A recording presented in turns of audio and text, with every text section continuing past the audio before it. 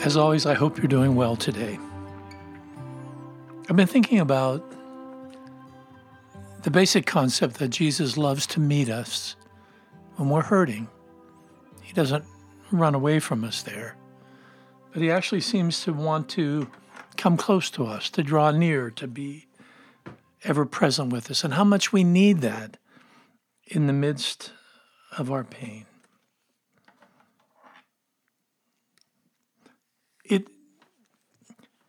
It seems as though, for me, that the scripture of Isaiah 42 has special meaning and a depth that I need to take within my own soul.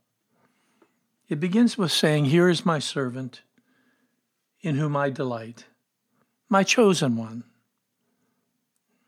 And then it says, "I will put my spirit upon them. He will not shout or cry out or raise his voice in the streets. A bruised reed he will not break, and a smoldering wick he will not put out." I'm sure I've mentioned that text in the past. It's an unbelievably beautiful portrait of the heart of Christ for those that are hurting.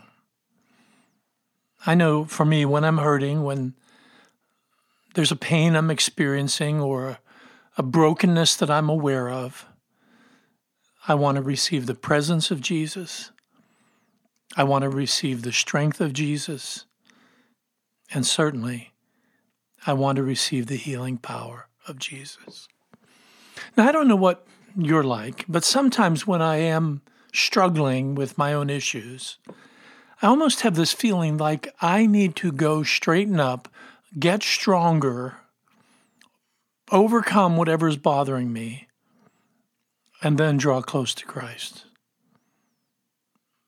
But actually, what the Lord wants me to know, that it's in those times of brokenness that he draws near. And if only I would turn, symbolically turn, to see his presence and to lean into him. He has this provision for us. And we call it grace, which is true in general, but I also think there is, if you will, a very specific form of grace that he often brings our way in particular times when we are struggling. I'd like to share with you a story, and I know I've told it numerous times over the years in different settings, but it was truly quite a powerful moment for me. As some of you know, I spent a lot of years dealing with anxiety, the fruit of trauma that had occurred earlier in my life. I learned to live with it and live around it, but there were times that it would grab me with such force that I didn't know what I was going to do. And some of those times would be in the middle of the night, and I would wake up and I would maybe go downstairs and I would pray alone. And sometimes I would stand at a wall with my hands outstretched on the wall, just calling out to the Lord. And I remember on one of those occasions that my cry to the Lord was simply, "Why, Lord? Why? Why am I like this? Why does it linger? Why won't it go away?" And deep in my own heart, I felt like I heard him say the same word 3 times. Brokenness, brokenness, brokenness. Now, I have to be honest. I sensed that it was the Lord, but I certainly was not pleased, happy, or satisfied with that particular response. It's similar, what they say is the key to buying a house. Always understand location, location, location. And it kind of felt like this. What's going on with me? Brokenness, brokenness, brokenness. But over time, I began to realize that the Lord was sharing with me that my issues were really related to 3 different types of brokenness that then demand, if you will, 3 different responses of grace. Part of the brokenness is the fact that, well, we live in a world that, well, it's not supposed to be this way. This wasn't our Father's plan. Our first parents made a choice for which they are guilty, and yet we bear the fruit of it because we live in a world where sin has reached its ugly talons into everything it means to be human. And so there are times when we look at circumstances of poverty, of disease, of violence, and we've got to recognize that our Father is not pleased with this. This isn't the world that He intended. But our choice, and many choices, to live in ways that are not consistent with Him, have ushered into our world the fruit of many bad things. And as a result of that, we can get discouraged. I remember it's been well over a decade, one of my dearest friends, a doctor. He got cancer and he didn't last a year. He died. His name was Tom. We were very close. And deep inside, crying out why, and me praying for him and asking God to reverse this. And yet, he was ushered into the eternal kingdom. And it was because of the general brokenness that is part of the world in which we live, and therefore we need, if you will, saving grace. Saving grace. The grace of Jesus that has caused Him to come into our world, to meet us in the midst of our brokenness, to redeem our lives, as it says in Ephesians 2, to draw us close to the kingdom, to be recipients of the covenant, to be part of the family of God, more specifically to forgive us of our own sin, and to give us a brand new identity in Christ. And that's part of what goes on. There's, why am I this way? Why are we struggling? Why do we get down? Part of it is brokenness, that we live in a broken world. Someday that will not be true. The Lord will come. He will redeem all of His creation, and we will live in the sunshine of God's constant presence and love. But for now, we've got to accept the fact that part of the reason we struggle is this general malaise that results from the fact that sin has reached its ugly talons into everything it means to be human. Well, that's one brokenness. The second brokenness is really about things that happen to us, things that we do. I call it episodic brokenness. We experience deep emotional wounds.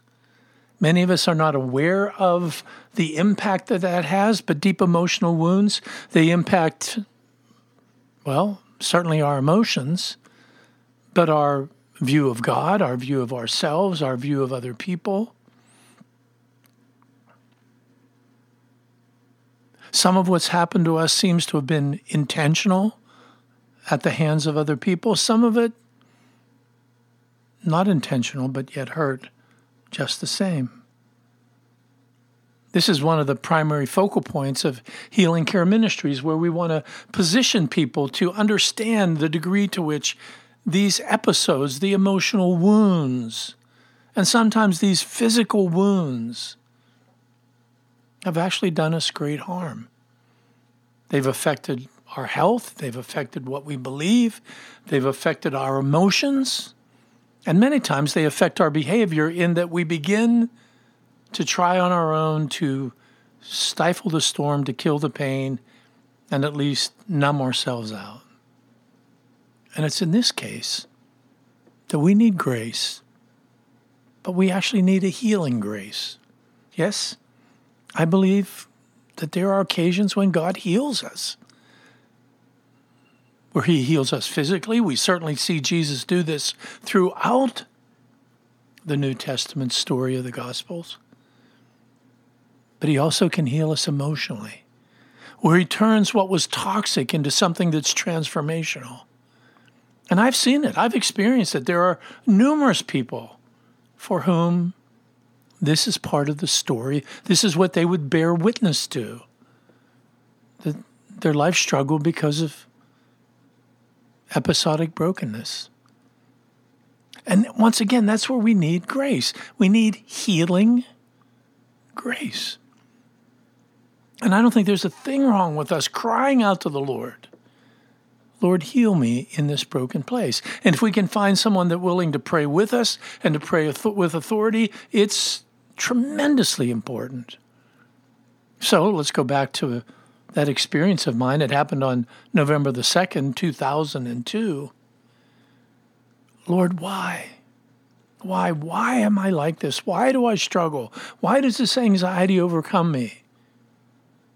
Well, first, because of the brokenness of living in a world affected by sin. And also because of episodic events that have occurred in my life. Woundings, choices by others, some of them choices by myself.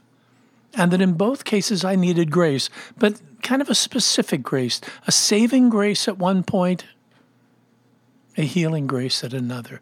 But there's another piece to this. And I again have experienced this.